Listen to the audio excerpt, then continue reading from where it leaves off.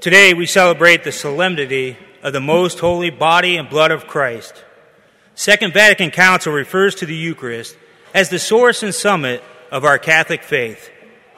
We know the Eucharist is because Jesus is at the center of our faith, and the Church professes that the Eucharist is the true body, blood, soul, and divinity of our Lord Jesus Christ. So the Eucharist should be a central part of our Christian life. As we celebrate Corpus Christi today, both our first and second readings talk about covenant, sacrifice, and of blood. In the first reading, we hear that the Old Covenant was sealed with the blood of animal sacrifice, which Moses sprinkled on the people. The second reading reminds us that the New Covenant was sealed with the blood of Christ. So, what's the difference between the two? The sacrifice of the body and blood of Jesus Christ is the most profound difference. The Old Covenant never guaranteed eternal life, and it was sealed with the blood of an imperfect sacrifice. The New Covenant does, because it was sealed with blood through a perfect sacrifice offered once and offered for all. Jesus Christ was sent by the Father to pay the price for our sins so that we may spend eternal life with our God in heaven. Think about that for a second.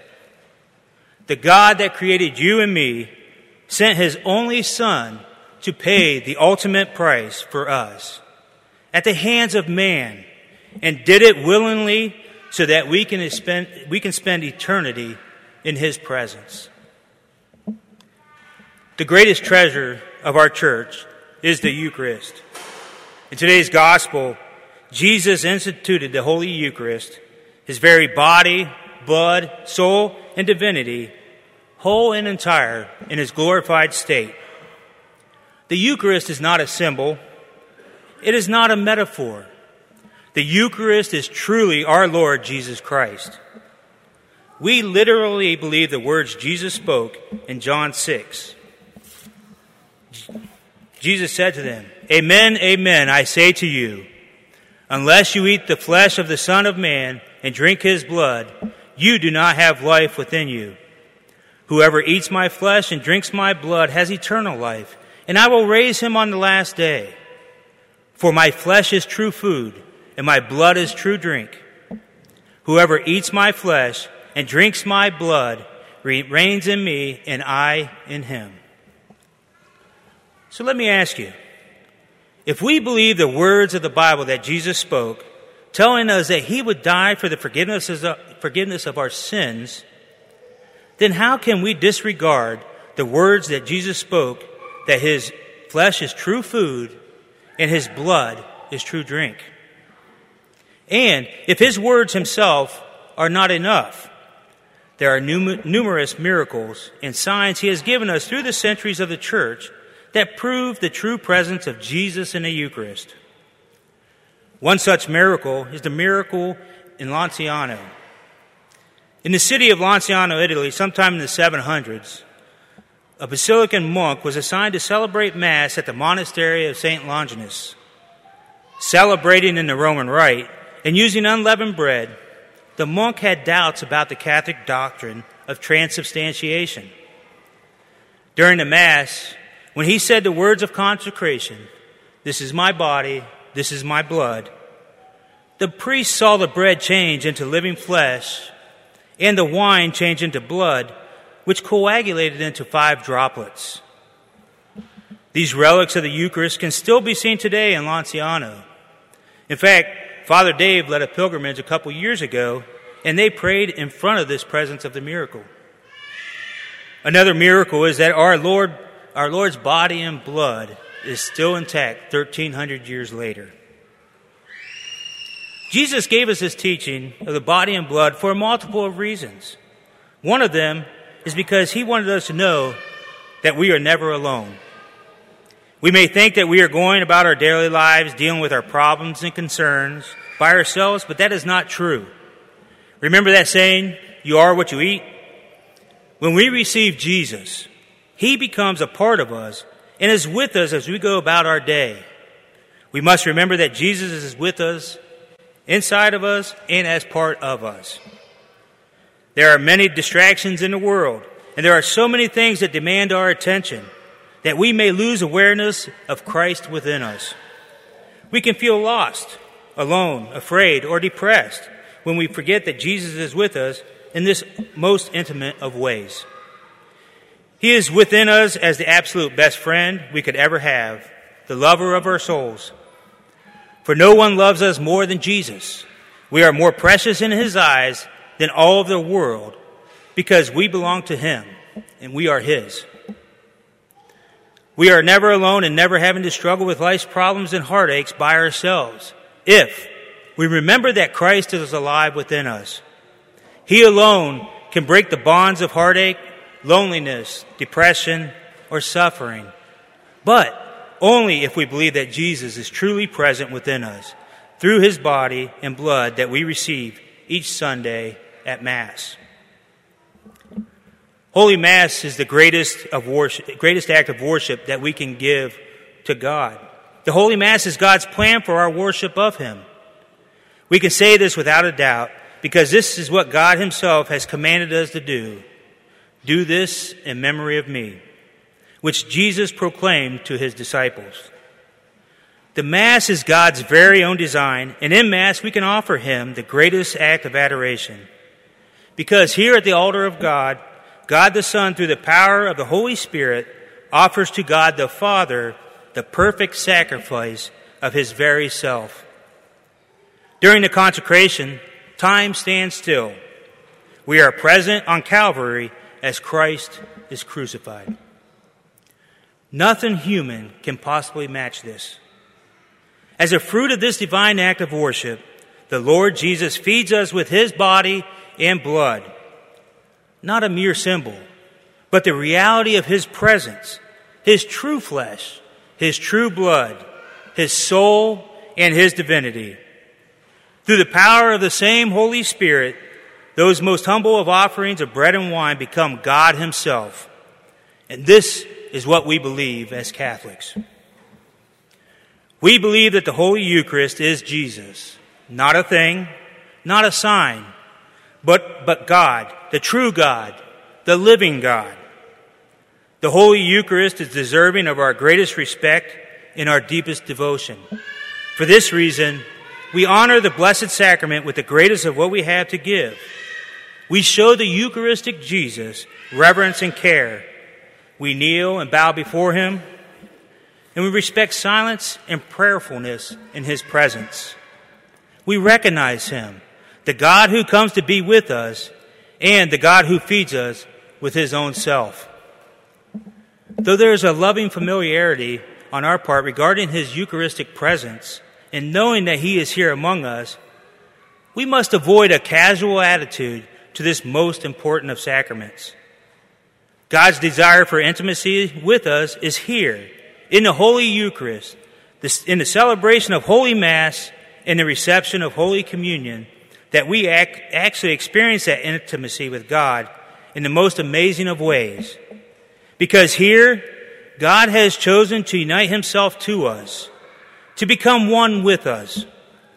He gives us his life and a taste of what we hope to have in heaven forever. This exchange is not to be one-sided, though. As he gives himself to us, we are expected to give ourselves to him, that we will offer our lives to him just as he offered his life for us. In giving himself to us, Jesus gives all we require to be able to give ourselves back to him in return and to live with him, for him above all things. Even though today we honor the body and blood of the Lord in this feast of Corpus Christi, as Catholics, that honor, that love, that desire for intimacy with the Eucharistic Jesus is something to be nurtured each day of our lives, especially through Holy Mass. Because one day, we shall stand face to face with the same Jesus whom we received so many times in Holy Communion, and he will recognize just how much we loved him in his sacramental form here in this life, how frequently we visited him, how lovingly we welcomed him into our souls, and he will then give us the due reward for our reverence, devotion, and care. and that is a share in his life forever.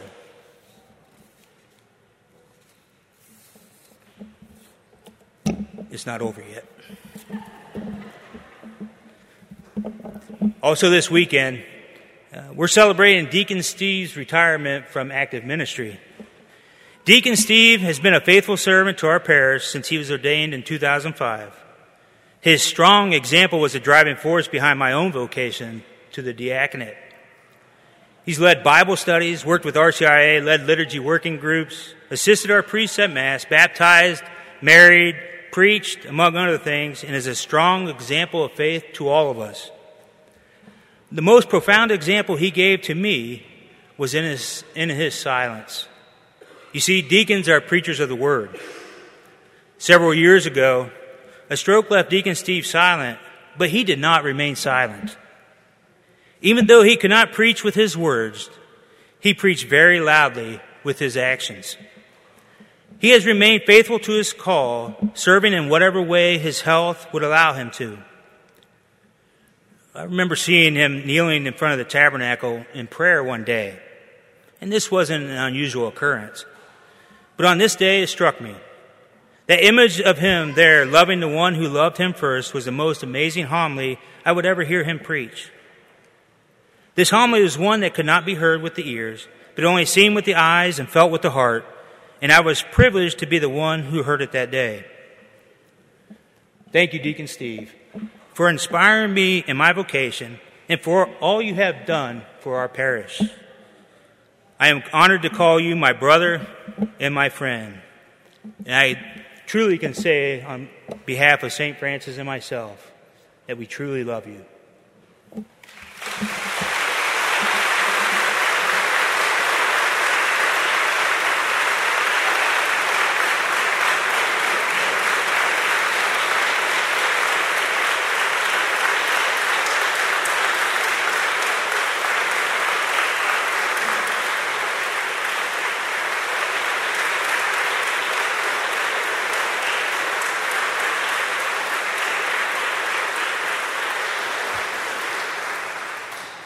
Deacon Steve, I've only had the pleasure of getting to know you these last 4 years as pastor, but as you well know, I quickly grew fond of you. Yes. I love what you had to say, Deacon Eric, and it reminded me of two things. One of them is St. John Paul II, as we know, as a pope in his more advanced years, he had complications with his health, and he got to a point where he wasn't even able to speak. But he never gave up. He never stopped. And it was such a witness to the world that no matter what our age is and what our health is, of the dignity of the human person, and that we have value no matter our state of life.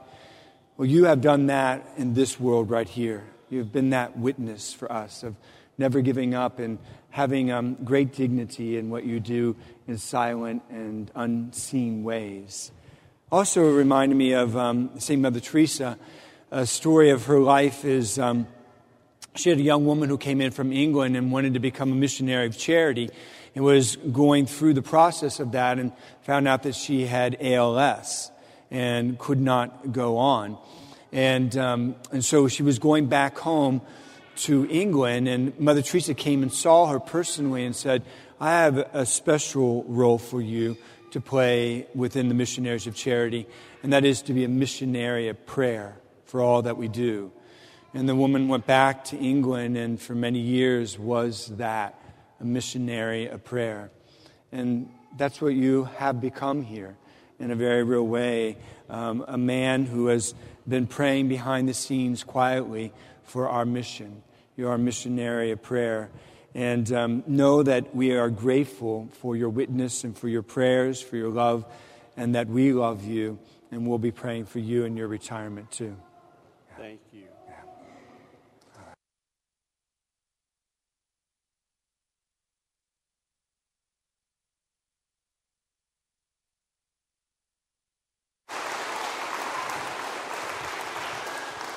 Let's bow our heads and pray for a blessing over our deacon.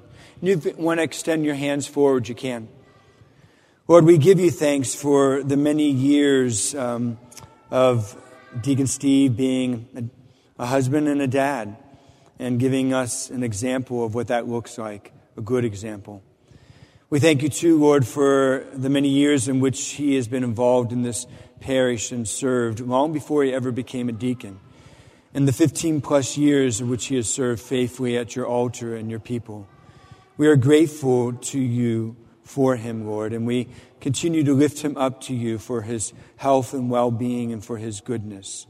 We're grateful, too, for Teresa, his wife, our director for RCIA, and the many things that she's been involved with to help others for her and for their whole family together. We ask, Lord, in a special way, you send your Holy Spirit, a special portion of your Spirit upon Deacon Steve in his retirement years.